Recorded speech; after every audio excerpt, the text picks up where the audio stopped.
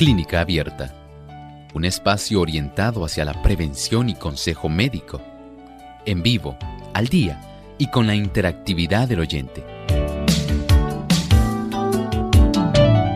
Clínica Abierta, poniendo al doctor a su alcance para un diálogo claro y honesto, porque nos importa su bienestar y salud.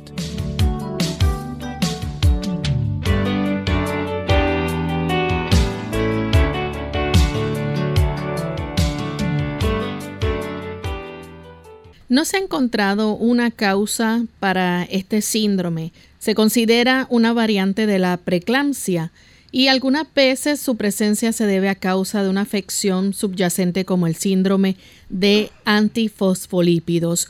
Hoy en Clínica Abierta vamos a estar hablando acerca del síndrome de HELLP.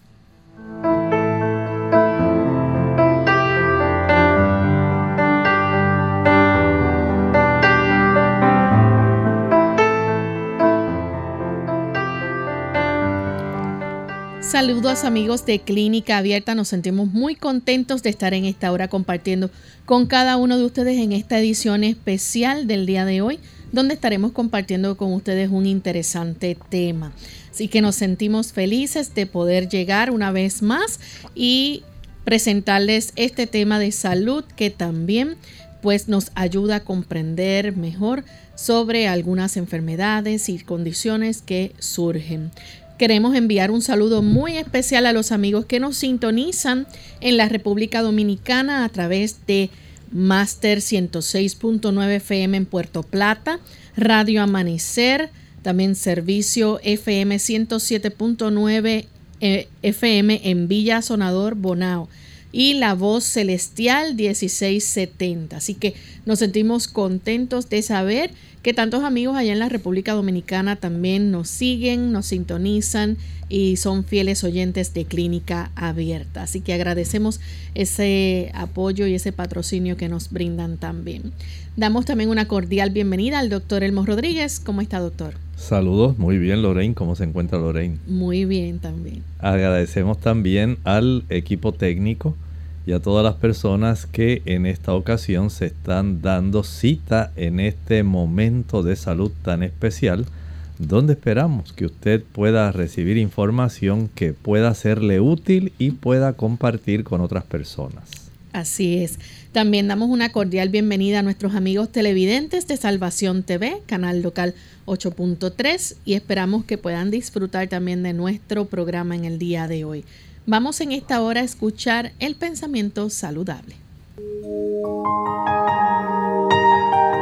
Además de cuidar tu salud física, cuidamos tu salud mental. Este es el pensamiento saludable en Clínica Abierta.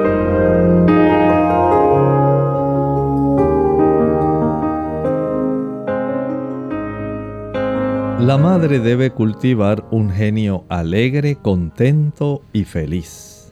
Todo esfuerzo hecho en este sentido será recompensado con creces en el bienestar físico, moral de sus hijos. Un genio alegre fomentará la felicidad de su familia y mejorará en alto grado su propia salud. Qué emocionante saber que este aspecto tan importante como se establece la atmósfera del hogar resulta en una gran bendición a toda la familia. De ahí entonces que el esposo procure también facilitar que su esposa pueda mantener ese genio alegre, que la pueda ayudar, que ella se sienta que no está tan sobrecargada, de tal forma que ella pueda mantenerse realizando sus tareas en alto grado, en una buena disposición. Y esto, por supuesto, se va a reflejar en el trato con los hijos y en el ambiente familiar. Procuremos mantener el ambiente familiar lo más alegre posible. Eso facilita que toda nuestra familia tenga una buena salud mental, espiritual y física. Agradecemos al doctor por este pensamiento en el día de hoy y estamos listos ya para comenzar con nuestro tema. Hoy vamos a estar hablando acerca del síndrome de HELP y su nombre tiene un significado muy especial, ¿verdad? Porque este título de este síndrome o este nombre tiene un gran significado compuesto, así que vamos a dejar que el doctor nos explique en detalle de qué se trata este síndrome de HELP, doctor. Bien, básicamente es un acrónimo que se utiliza por estas diferentes situaciones que se han acuñado y básicamente es una designación en inglés. HELP se puede traducir como hemólisis, ese es parte de estas siglas HE o H por lo menos, hemólisis, esto quiere decir ruptura de los glóbulos rojos. Hemólisis, ruptura de glóbulos rojos. También la E y la L quiere decir Elevated Liver Enzymes, enzimas hepáticas altas, enzimas hepáticas elevadas. Y la última proporción sería Low Platelets, plaquetas bajas. Así que tenemos por un lado el que hay glóbulos rojos que se están rompiendo, se están lisando, es una hemólisis. Por otro lado, hay afección hepática donde comienzan a elevarse las enzimas hepáticas, lo que nos indica que hay inflamación y hay un contagio bajo de plaquetas, low platelets. El conjunto de estas siglas entonces se hace este acrónimo que se desarrolla durante generalmente el embarazo, porque hay ocasiones donde puede desarrollarse una vez ya la dama ha dado a luz. Así que este síndrome básicamente se desarrolla en el embarazo, aunque puede también tener un proceso de desarrollo posterior al mismo. Doctor, ¿y se ha encontrado alguna causa específica para que se dé el síndrome de HELP? En realidad no ha habido una relación que sea directamente, pero sí se ha encontrado que se desarrolla más cuando la mujer está en esa etapa de preeclampsia. Ustedes saben que hay algunas damas que durante el embarazo logran desarrollar hipertensión arterial y se ha observado que las damas, principalmente las que tienen este síndrome, en muchos casos ya tienen este antecedente de tener elevación de la presión arterial. También de una manera bastante relacionada se ha podido encontrar que hay cierto tipo de estudios, ¿verdad? Como el síndrome antifosfolípidos que se desarrolla también en estas damas. No ocurre en todas, pero ocurre este tipo de relación que pudiera dar una clave, pudiera haber una razón relacionada con problemas que tienen que ver mucho con la inflamación y desarrollo de situaciones de antígeno-anticuerpo que pudieran estar facilitando todo este desenlace del cuadro del síndrome de HELP. Pero una causa específica que uno diga fue porque comió tal cosa, porque hizo tal cosa que se desarrolló, no se ha podido correlacionar directamente. Doctor, y este síndrome es muy poco común, se presenta, digamos, entre 1 a 2 de cada 1000 embarazos. Exactamente. Afortunadamente, no podemos decir que sea un síndrome muy común. 1 de cada 2 a veces se ha podido mantener un tipo de estadística donde se pudiera alcanzar en ocasiones, ¿verdad?, la afección desarrollarse entre un 10 a un 20% de los casos de damas que están embarazadas. Vamos a hablar un poco entonces acerca de los factores de riesgo del síndrome de HELP. Aquí estamos hablando, por ejemplo, podemos mencionar el hecho de que sea mayor de 35 años. Sí, sabemos que la dama que ya sobrepasa esa edad está más expuesta a un embarazo de alto riesgo. Y algunas damas se sorprenderán porque si observamos la tendencia actual de nuestra sociedad, las damas no están dando a luz, no quedan embarazadas generalmente antes de los 30 años. Muchas ya quieren poder completar aquellos estudios, a veces de maestrías, magíster, otros de doctorado, otras quieren viajar el mundo, otras quieren hacer tantas cosas antes de casarse y de tener hijos. Pero lamentablemente el tiempo sigue transcurriendo.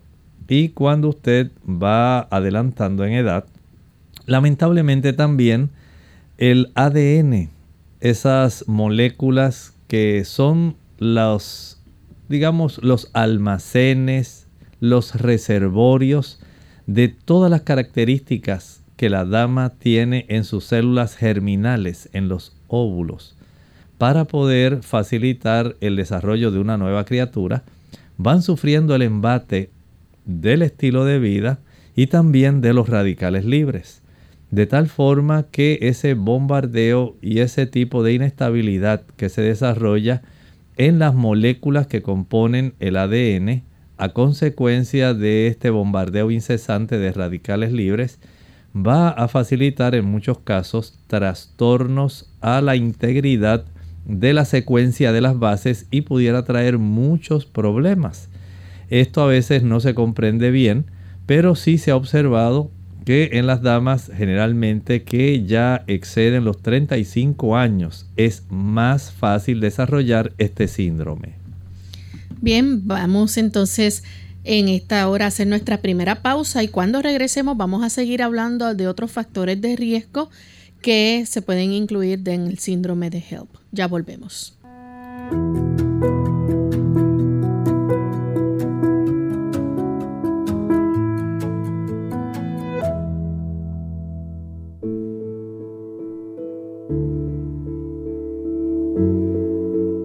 El ejercicio sin duda es muy importante. Es tan importante que la hermana de White lo menciona en El Camino a Cristo, página 80, que el ejercicio es la condición misma de la vida. Existen 3 teorías fundamentales sobre el efecto que tiene el ejercicio en el cerebro. La primera teoría neurocientífica nos explica cómo al hacer ejercicio la vasculatura cerebral se incrementa y aumenta la oxigenación en áreas muy específicas, en áreas fundamentalmente del razonamiento, y estas nos ayudan a nosotros mejorar nuestro funcionamiento físico, social y cognitivo, así como el intelectual. El ejercicio disminuye las hormonas que afectan durante el estrés. Al disminuir esto, el ejercicio tiene un cambio positivo y disminuye esos efectos neurodegenerativos en el cerebro. El ejercicio aumenta la liberación de neurotrofinas en el cerebro. Dentro de estas, el factor neurotrófico derivado del cerebro, el cual es como el alimento del cerebro, es el que ayuda a la regeneración celular, a la programación y a darle el mantenimiento a estas células neuronales. Entonces, el factor neurotrófico derivado del cerebro es muy importante y el ejercicio es la fuente principal para su producción o liberación. Como hemos visto, el ejercicio tiene muchos efectos positivos en nuestro cuerpo. Yo te invito a que hagas ejercicio de manera regular, 4 o 5 veces por semana, de 20 a 30 minutos al día. Recuerda que tu cuerpo es templo del Espíritu Santo y debemos honrar a nuestro Dios cuidando nuestro cuerpo.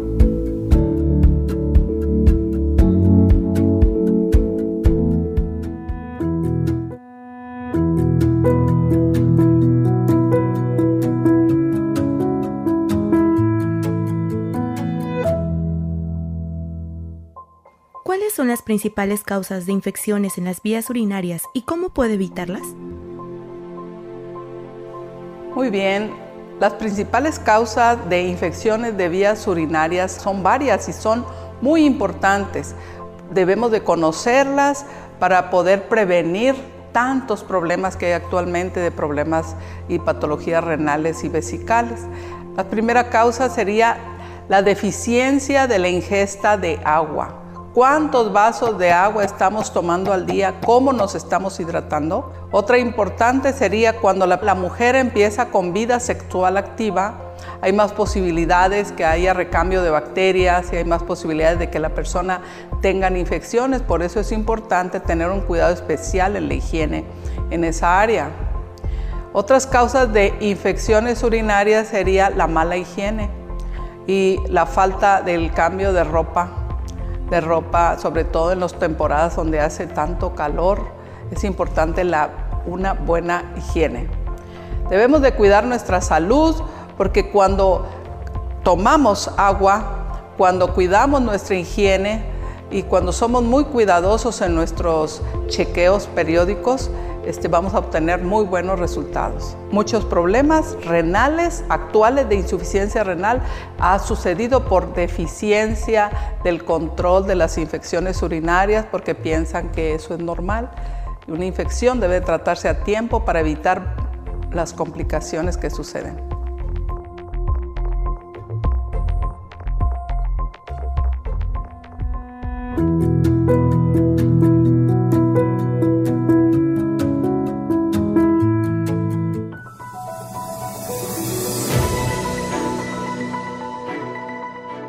La enfermedad de Parkinson es una enfermedad progresiva del sistema nervioso que afecta el movimiento. Los síntomas comienzan gradualmente. A veces comienza con un temblor apenas perceptible en una sola mano. Los temblores son habituales, aunque la enfermedad también suele causar rigidez o disminución del movimiento. En las etapas iniciales de la enfermedad de Parkinson, el rostro puede tener una expresión leve o nula. Es posible que los brazos no se balanceen cuando caminas. El habla puede volverse suave o incomprensible. Los síntomas de la enfermedad de Parkinson se agravan a medida que ésta progresa con el tiempo. A pesar de que la enfermedad de Parkinson no tiene cura, los medicamentos podrían mejorar notablemente los síntomas. En ocasiones, el médico puede sugerir realizar una cirugía para regular determinadas zonas del cerebro y mejorar los síntomas, que incluyen temblores, lentitud en los movimientos, rigidez muscular, alteración de la postura y el equilibrio, pérdida de los movimientos automáticos, cambios en el habla y cambios en la escritura.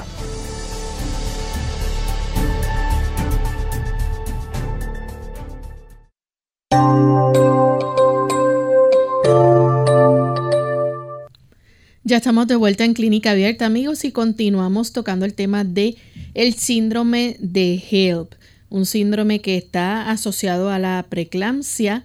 Sin embargo, pues este síndrome, aunque no se conoce la causa, hay unos factores de riesgo que incluyen el que la persona sea mayor de 35 años, que también tenga obesidad, es otro de los factores, doctor. Exactamente, sí. En esta dama, que generalmente es mayor de 35 años y además está obesa. Aquí entonces tenemos otro factor de riesgo que puede colaborar en el desarrollo de este cuadro clínico. También el hecho de que si la dama ya ha sufrido anteriormente de preeclampsia. Por supuesto, este tipo de antecedente, este historial que la dama tiene, va a estar facilitando que este cuadro se desarrolle más fácilmente. Así que vaya sumando. Si usted tiene una dama mayor de 35 años que es obesa y que además de esto ya tiene antecedentes previos de preeclampsia. Recuerde que la persona obesa generalmente tiene un mayor volumen corporal, índice de masa corporal, y este índice de masa corporal va también a afectar el corazón. El corazón tiene que forzarse más, debe tratar de impulsar un volumen de sangre en una mayor cantidad de redes vasculares, principalmente las arterias.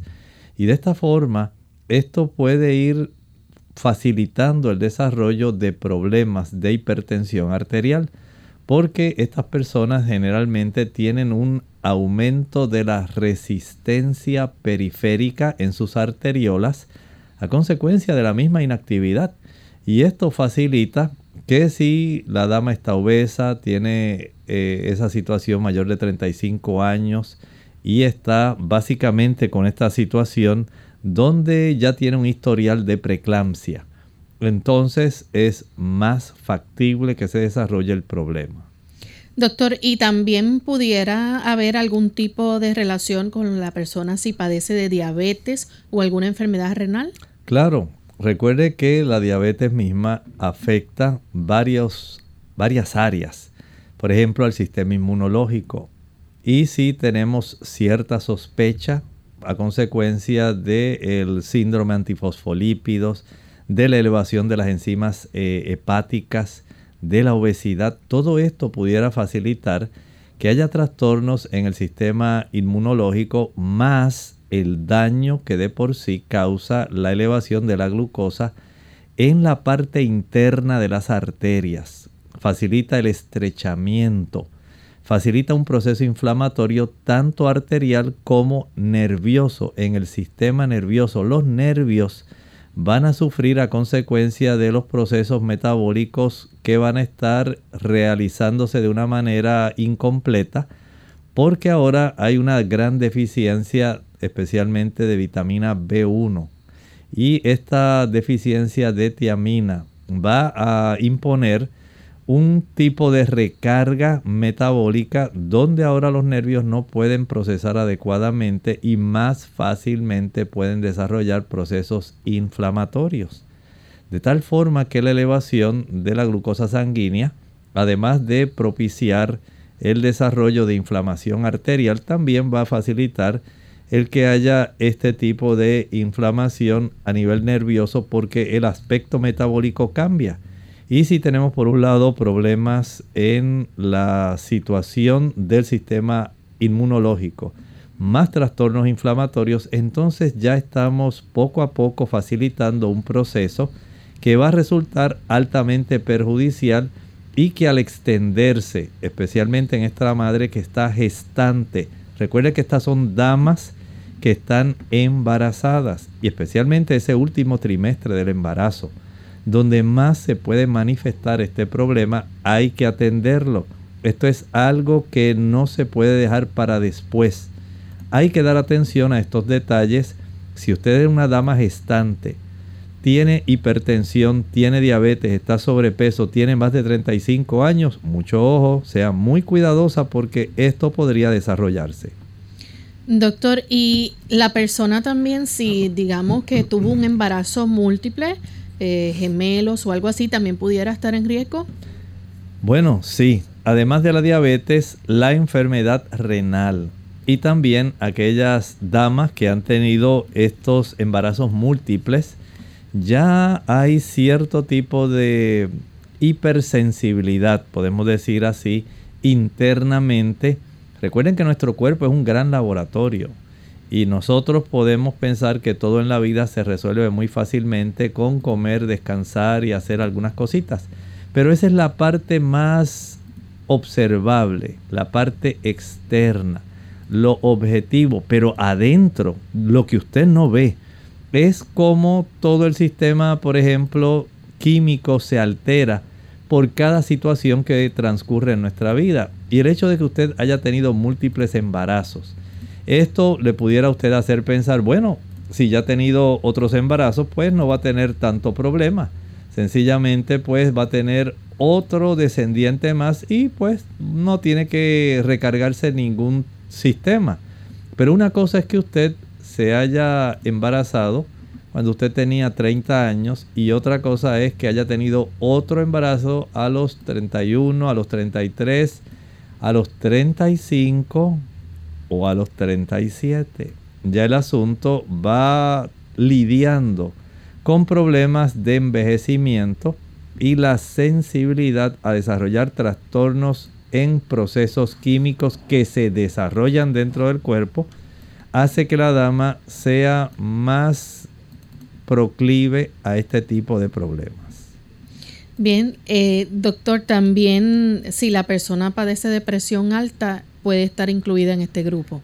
Claro, si nosotros hablábamos hace un momentito del efecto que tiene la preeclampsia. Ahora piense usted si esta dama ya de por sí era hipertensa. O sea, que ya no es solamente que se le elevó durante el desarrollo de su embarazo, sino que ya había un historial de que esta dama era hipertensa, y cuando la dama es hipertensa, por supuesto, pues ya usted tiene un riesgo mayor. Hay cambios no solamente químicos que se desarrollan a consecuencia del embarazo, sino también ahora la dama debe suplir una mayor cantidad de sangre. Está circulando en todo su cuerpo porque ahora a través de las arterias y venas umbilicales hay otro ser que se está gestando y el proceso de metabolismo y el cardiovascular se alteran. De ahí entonces que el proceso de la hipertensión pueda resultar bastante nefasto para el cuadro clínico de esta dama que está gestando. Casi siempre este síndrome se puede presentar durante el tercer trimestre del embarazo. Sí, es el trimestre, pudiéramos decir, el primero y el último. Ambos trimestres son muy sensibles en las damas embarazadas, pero en este caso, el último trimestre, que es cuando van a estar desarrollándose de una manera más acelerada los procesos que tienen que ver con la maduración de los órganos en preparación para el momento del nacimiento, porque esa criatura va a tener que enfrentar los procesos propios de cualquier otra persona que llegue a este mundo. Debe aprender a respirar por sí mismo y para esto no es suficiente que usted tenga 2 pulmones. Hay que desarrollar unos factores surfactantes que producen ciertos cambios en la tensión superficial en los saquitos de los alveolos para que el oxígeno pueda entonces introducirse a la sangre. Usted pensaba que era cuestión de solamente inhalar y ya, con eso era suficiente. Pues no, ese factor surfactante solamente cuando los pulmones han alcanzado cierto grado de madurez es que se va a producir y bajo la influencia de ciertas enzimas y productos químicos que son necesarios. Igualmente ocurre en ese feto que se está gestando. Tiene que haber cierta madurez hepática para que pueda enfrentar, por ejemplo, el proceso de amamantamiento que va a iniciarse una vez el niño nazca. O sea, si usted se da cuenta, el proceso de la gestación es un proceso maravilloso. Mientras ese embrión, mientras ese feto se va desarrollando, se pretende equipar a esa criatura con todo lo necesario para que pueda hacer frente a la vida que está por iniciar una vez salga del vientre materno. Y para esto, por supuesto, cada órgano, cada conjunto de órganos, cada sistema debe estar funcionando de la manera más óptima posible. La dama que tiene este síndrome puede poner en riesgo ese feto porque en este último trimestre, cuando deben realizarse la mayor cantidad de los cambios que van a dar lugar a la madurez de muchos órganos, lamentablemente puede averiarse. Esto puede afectarse sencillamente porque se reúnen estas condiciones que estábamos mencionando. La dama, más de 35 años, sobrepeso, antecedentes de hipertensión o preeclampsia, diabética, con trastornos renales, con tal vez historial de embarazos múltiples. Ahora se nota que en los estudios que le dan de seguimiento durante el proceso de la gestación, se descubre que ha iniciado en ese último trimestre con ruptura de los glóbulos rojos, elevación de las enzimas hepáticas, más ahora tiene una reducción en las plaquetas. El médico dice, algo está pasando mal, aquí hay un problema. Es muy probable que esté desarrollando este síndrome de HELLP. De esta manera, entonces hay que trabajar rápidamente con esto porque se pone en riesgo principalmente la criatura que se está gestando, pero también la madre. Bien, vamos a hacer nuestra segunda y última pausa. Al regreso ustedes pueden hacer preguntas con relación a este tema y vamos a continuar hablando acerca de los síntomas y los diferentes exámenes que se pueden realizar para diagnosticarlo. Ya regresamos.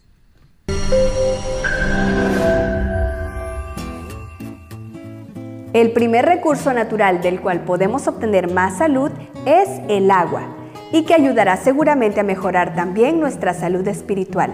El 70% de nuestro cuerpo es agua, pero supongo que ya lo sabías.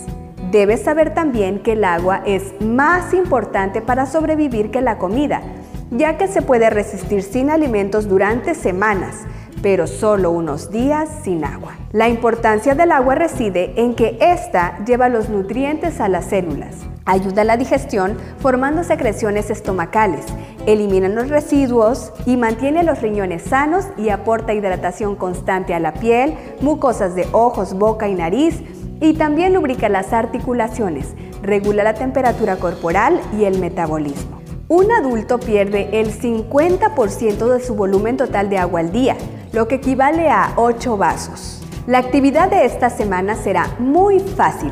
Consistirá en tomar un vaso de agua al levantarse, beber un vaso de agua cada 2 horas a partir de las 8 de la mañana y un vaso de agua antes de dormir. Intenta tomar al menos 5 vasos de agua. Es facilísimo y te recomendamos tener una botella siempre a la mano. Soy la doctora Neri Martínez y nos vemos en nuestras cápsulas de Más Salud.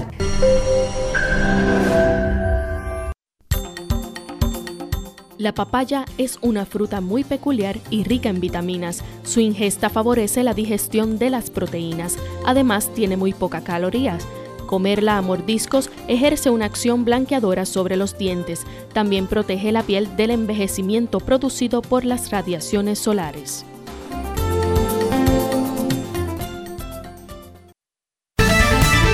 El examen de un doctor en optometría incluye historial clínico y pruebas de agudeza visual, estudio del fondo de ojo, medida objetiva de la vista, prueba de glaucoma, examen externo de los ojos, medida de balance muscular, capacidad de enfoque, medida de la curvatura del ojo, refracción.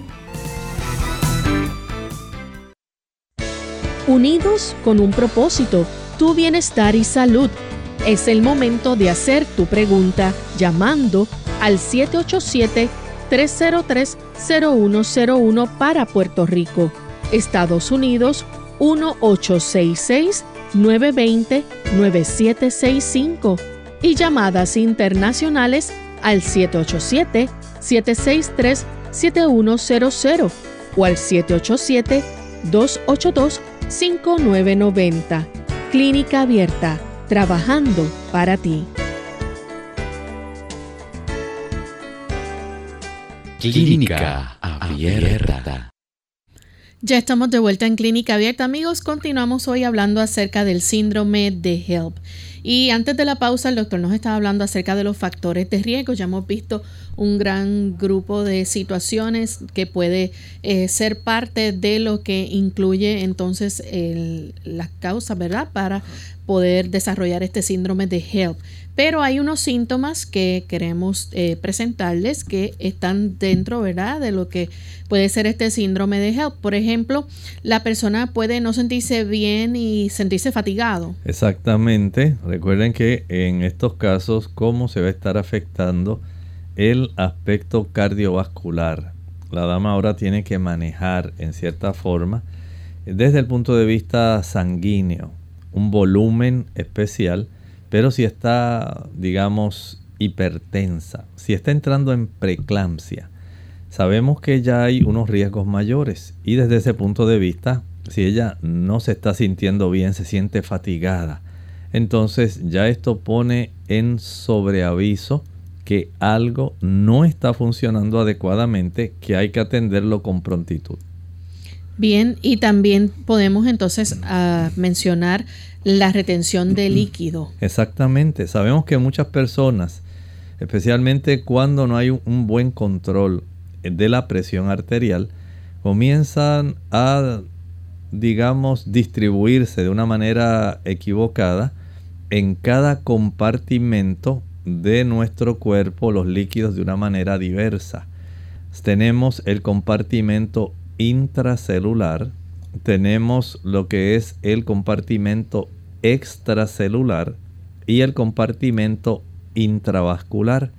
Entre esos tres compartimentos se mueven los líquidos con las sustancias que están disueltas en ellos, facilitando que de la sangre pase al líquido extracelular y eventualmente al interior de la célula.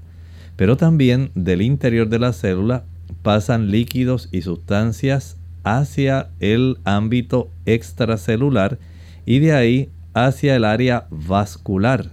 Vean entonces que cuando no hay un manejo adecuado de este tipo de movimiento osmótico y también de sustancias y electrolitos, comienza un trastorno. Y si esto se complica con asuntos renales, con hipertensión arterial, entonces ya estamos hablando de una razón bastante válida por la cual las damas pueden desarrollar edema en las piernas.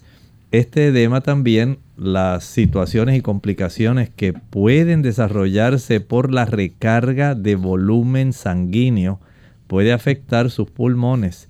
Y esto puede facilitar también el que se desarrollen otros problemas y otras complicaciones que pueden resultar bastante perjudiciales. Doctor, y también la persona puede desarrollar dolor de cabeza y náuseas. Exactamente, esto también puede desarrollarse. Ustedes saben que algunas personas, a consecuencia del desarrollo de problemas de hipertensión arterial, pueden desarrollar este tipo de complicación. Por lo tanto, el médico hace bien en estar muy atento a lo que está ocurriendo con esta dama, porque las situaciones que se desarrollan a veces no son tan fáciles y el cuadro clínico a veces se deteriora tan y tan rápido que hay que estar sumamente pendientes a lo que está ocurriendo ante el desarrollo. Recuerden que estamos hablando ahora de los signos y síntomas que pueden desarrollarse. Esto es independientemente de lo que se haya observado. Por ejemplo, en la reducción en la cantidad de glóbulos rojos porque se están rompiendo. Si se ha observado la química sanguínea y se ha visto que comienzan a elevarse las enzimas hepáticas. Ese es un aspecto más bien, pudiéramos decir, clínico, evidente, porque se está tornando una situación en algo que se puede medir. Pero desde el punto de vista ya de la clínica, entonces saber que una dama no se siente bien, que se está fatigando, que sus piernas se están hinchando, que está desarrollando hipertensión arterial, todo esto hay que irlo midiendo porque sabemos que el riesgo va a aumentar, especialmente en ese último trimestre del embarazo. Doctor, y también la persona puede presentar como parte de los síntomas ese dolor en el cuadrante superior derecho o en la parte media del abdomen. Bueno, eso nos está indicando que hay un problema de inflamación que puede cursar con agrandamiento del hígado. En la medida que se va desarrollando una situación inflamatoria, eso facilita que se comiencen a elevar esas enzimas hepáticas y por eso se hace evidente en el estudio de la química sanguínea. Cuando se palpa en la dama que está gestante, ustedes saben que se le abulta ese vientre y más cuando ya la dama tiene 37 semanas, 38, 39, 40.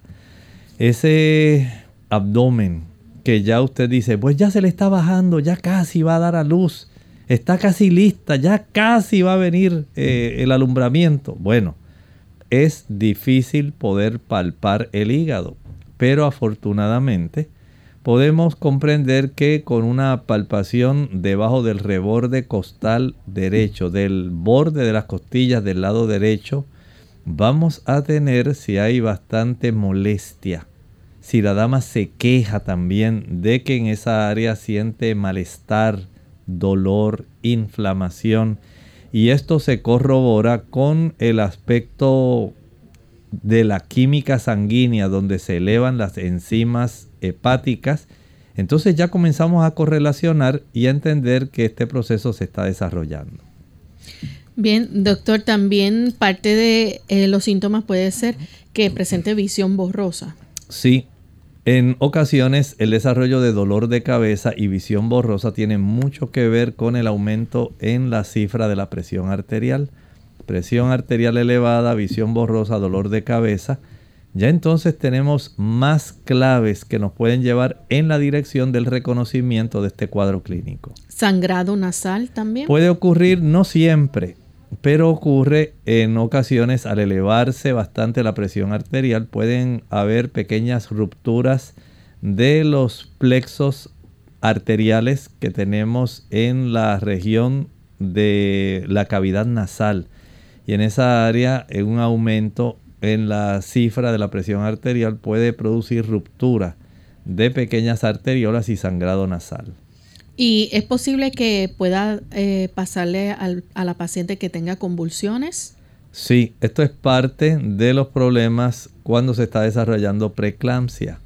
En este aspecto hay que ser muy cuidadoso, hay que atender esto con prontitud, porque este cuadro se complica rápidamente. Son cuadros clínicos a los cuales el ginecobstetra tiene que estar atento por todo lo que mencionamos. Dama mayor de 35 años, obesa, con antecedentes de múltiples partos previos antes de esa edad o cercana a esa edad de los 35, historial de hipertensión o haber desarrollado preeclampsia previamente, diabéticas, trastornos renales. Todo esto va a dar claves junto con el aspecto del laboratorio, el aspecto clínico, la cantidad de glóbulos rojos, la cantidad de enzimas hepáticas, la cifra de plaquetas si se observa baja, más ahora súmele este cuadro clínico con todo lo que hemos estado mencionando y ya usted puede tener una idea bastante precisa. Bien, tenemos entonces a través del chat y de Facebook, desde Ecuador, Quito, Vilma Cruz nos pregunta, dice, ¿cómo se debe llevar el embarazo a los 36 años, sobre todo el alimento? Bueno, el aspecto del alimento en estas damas, recuerden que lo ideal es que no se pueda aumentar más de unas 20 libras en todo el proceso de gestación. Al usted asegurarse de que ingiere las calorías necesarias para el mantenimiento suyo y de ese feto, eso va a resultar suficiente. Y estamos hablando de aproximadamente unos 10 kilos, más o menos, es lo más que la dama debiera aumentar en todo el proceso del embarazo. Desde el momento en que usted dice, ya hace un mes que no me viene mi menstruación, hasta el momento del alumbramiento, no se exceda de esos 10 kilos. Usted sabe que esto la va a poner en alto riesgo, no se exceda de las 20 libras. Y para esto, entonces vamos a eliminar las calorías vacías. ¿Que dónde están las calorías vacías? Jugos, maltas, refrescos, bombones, helados, paletas, bizcochos, galletas, flanes, chocolates, brazos gitanos, tembleque. Quite esos productos. Eso no quiere decir que usted no va a comer productos que no sean nutritivos. Porque en lugar de usar ese tipo de calorías vacías, usted sí puede obtener calorías que le nutran cuando usted consume una diversidad de frutas. Usted sabe que hay frutas sabrosas, dulcecitas, a no ser que usted sea diabético. Pero si la dama es una dama que no es diabética, no es hipertensa, no tiene restricción calórica porque ha mantenido relativamente un peso estable en su vida normal, porque es otra cosa que hay que considerar. Si cuando usted entró al embarazo ya usted estaba sobrepeso, ya usted tiene un factor de riesgo. Una cosa es que usted tuviera un buen peso antes de entrar en el embarazo y aumente 20 libras. Otra cosa es que usted entre obesa al embarazo y aumente esos 10 kilos. Usted misma puede facilitar la complicación de todo este proceso. Así que evitar calorías vacías procedentes de los azúcares. Cada lata de refresco, de soda que usted consume, puede tener cerca de 10 cucharaditas de azúcar y esto se va a tornar en calorías vacías que la hacen engordar, pero no le nutren. Van a aumentar sus triglicéridos, facilita el desarrollo de hígado graso y eso usted no lo necesita durante el embarazo. Pero si usted dice voy a comer manzanas, eso sí. Si usted quiere comer mandarinas, quiere comer melón, quiere comer sandía, peras, melocotones, cerezas, moras, arándanos. Si usted quiere comer un banano, todo eso le va a ayudar. Y dice, doctor, pero ahí también hay azúcar. Sí, pero no es un azúcar que le va a aportar calorías vacías. Estas calorías que provienen de los azúcares que tienen las frutas, viene acompañado de vitaminas, minerales, tiene ciertas cantidades también de otros macronutrientes importantes y se procesan más fácilmente que el procesamiento que usted va a tener de las calorías vacías y no le va a hacer engordar igual. También recuerde que tenemos calorías que son apropiadas, que se derivan del consumo de proteínas, de aminoácidos. Y esto los encontramos principalmente en las legumbres y en los cereales integrales. Ahí tenemos una buena cantidad que van a nutrir, que ayudan para que esa criatura que está creciendo, se está desarrollando.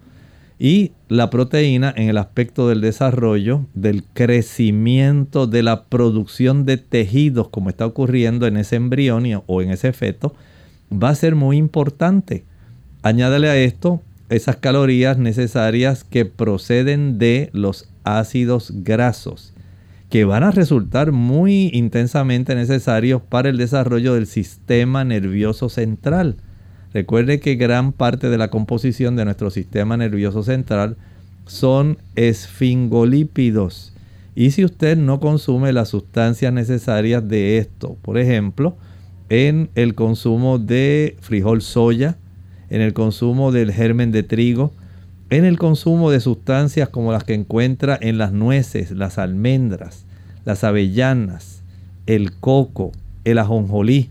Entonces, cuando usted suma todos los macronutrientes, carbohidratos de buena calidad, carbohidratos que sean complejos, añádale los azúcares simples que encontramos en las frutas, añádale los que provienen de los carbohidratos que vienen del almidón que está dentro de los cereales integrales, del consumo de yuca, yautía, ñame, malanga, papa, boniato, camote, batata.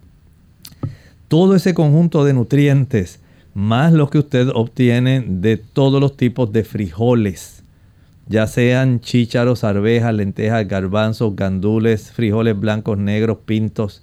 Añádale a eso entonces las hortalizas, vegetales y ensaladas, que le van a estar dando una buena cantidad de antioxidantes, que le van a ayudar con fitoquímicos necesarios para que usted se nutra y para que esa criatura que se está desarrollando pueda también tener el beneficio de hacer un acopio lo más amplio posible de todas las sustancias que le van a beneficiar.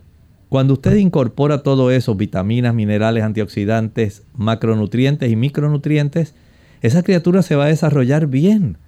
Si lo hace desde el primer trimestre del embarazo, usted puede prácticamente asegurarse que va a tener un embarazo feliz. Y el evitar esas calorías que son vacías provenientes del azúcar o aquel exceso de calorías que se pueden obtener de los productos grasosos, a mayor consumo de mantequilla, a mayor consumo de queso, a mayor consumo de huevos y a mayor consumo de carnes grasosas, usted va a adquirir rápidamente mucha cantidad de peso en forma de libras, en forma de kilos. Más allá de los 10 kilos o más allá de las 20 libras aproximadamente, ese exceso en volumen le va a afectar. Por lo tanto, llevar una alimentación lo más nutritiva, lo más adecuada en cuanto a cantidad, a calidad, y que supla las necesidades del trabajo si usted todavía está trabajando. Si usted todavía está frente en una oficina, si usted está haciendo el aseo de un hogar, que supla todas esas necesidades sin que usted entre en anemia, que es muy común en las damas que están embarazadas. Todo esto hay que tomarlo en cuenta. Y algunas damas, por supuesto, que tienen condiciones ya preexistentes como hipertensión, diabetes, ellas deben tener muy pendiente esta situación porque especialmente a la diabética se le hace muy fácil ganar peso y eso pone en riesgo su embarazo. Doctor, ¿qué tipo de pruebas se puede llevar a cabo para diagnosticar entonces el síndrome de HELLP? Bueno, hay algunas pruebas que son muy importantes. Por ejemplo, se puede hacer algún tipo de estudios, además del estudio médico que el doctor le va a estar haciendo para saber cómo está la cantidad de glóbulos rojos, las plaquetas, cómo están las enzimas del hígado. Él va a estar revisando cómo está también la proteína en la orina.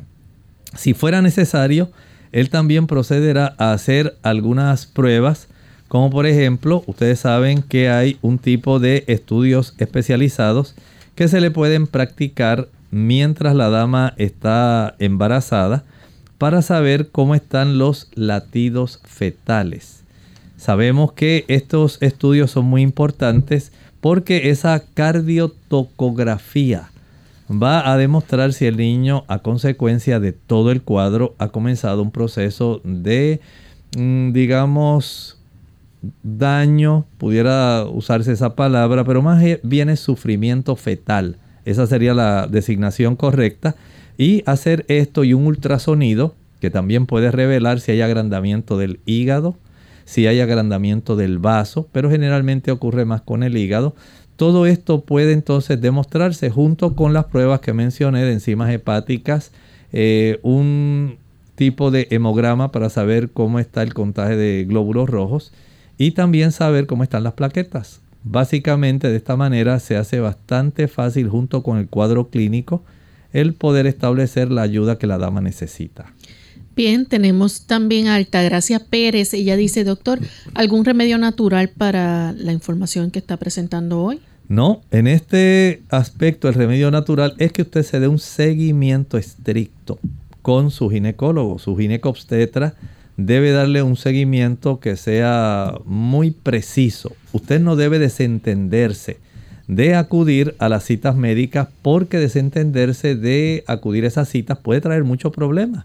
Tome sus medicamentos para el control de la presión si usted es hipertensa. Mantenga bien controlada la cifra de su glucosa sanguínea si usted ya es diabética. Mantenga un peso adecuado porque el sobrepeso le va a afectar.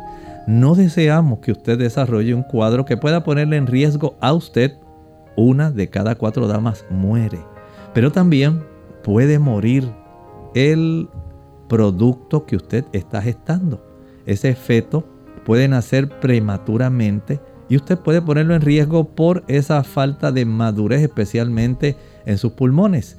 No cometa una imprudencia de ese tipo. Sea sabia.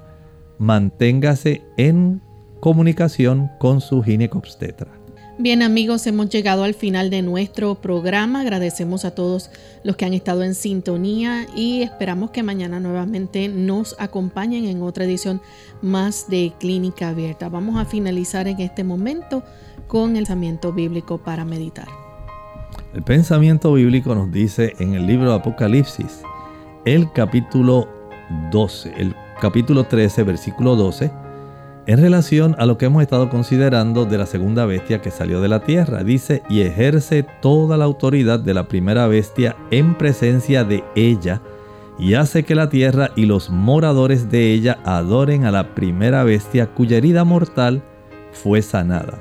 Ciertamente va a haber un resurgimiento de esa primera bestia. La Biblia nos dice que su herida mortal será sanada.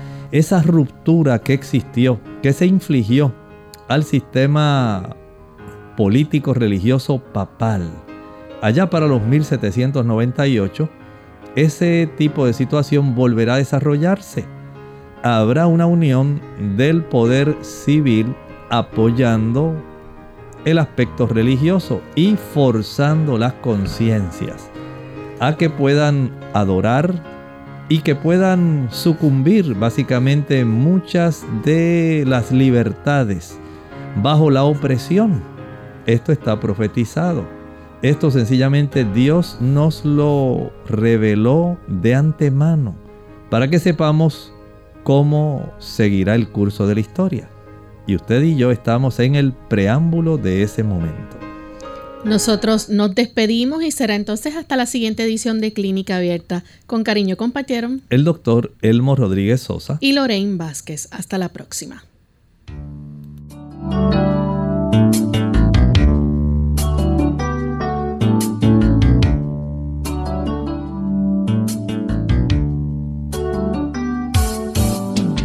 Clínica Abierta. No es nuestra intención sustituir el diagnóstico médico. Antes de poner en práctica cualquier consejo brindado en este programa, usted debe consultar con su médico. Hasta la próxima.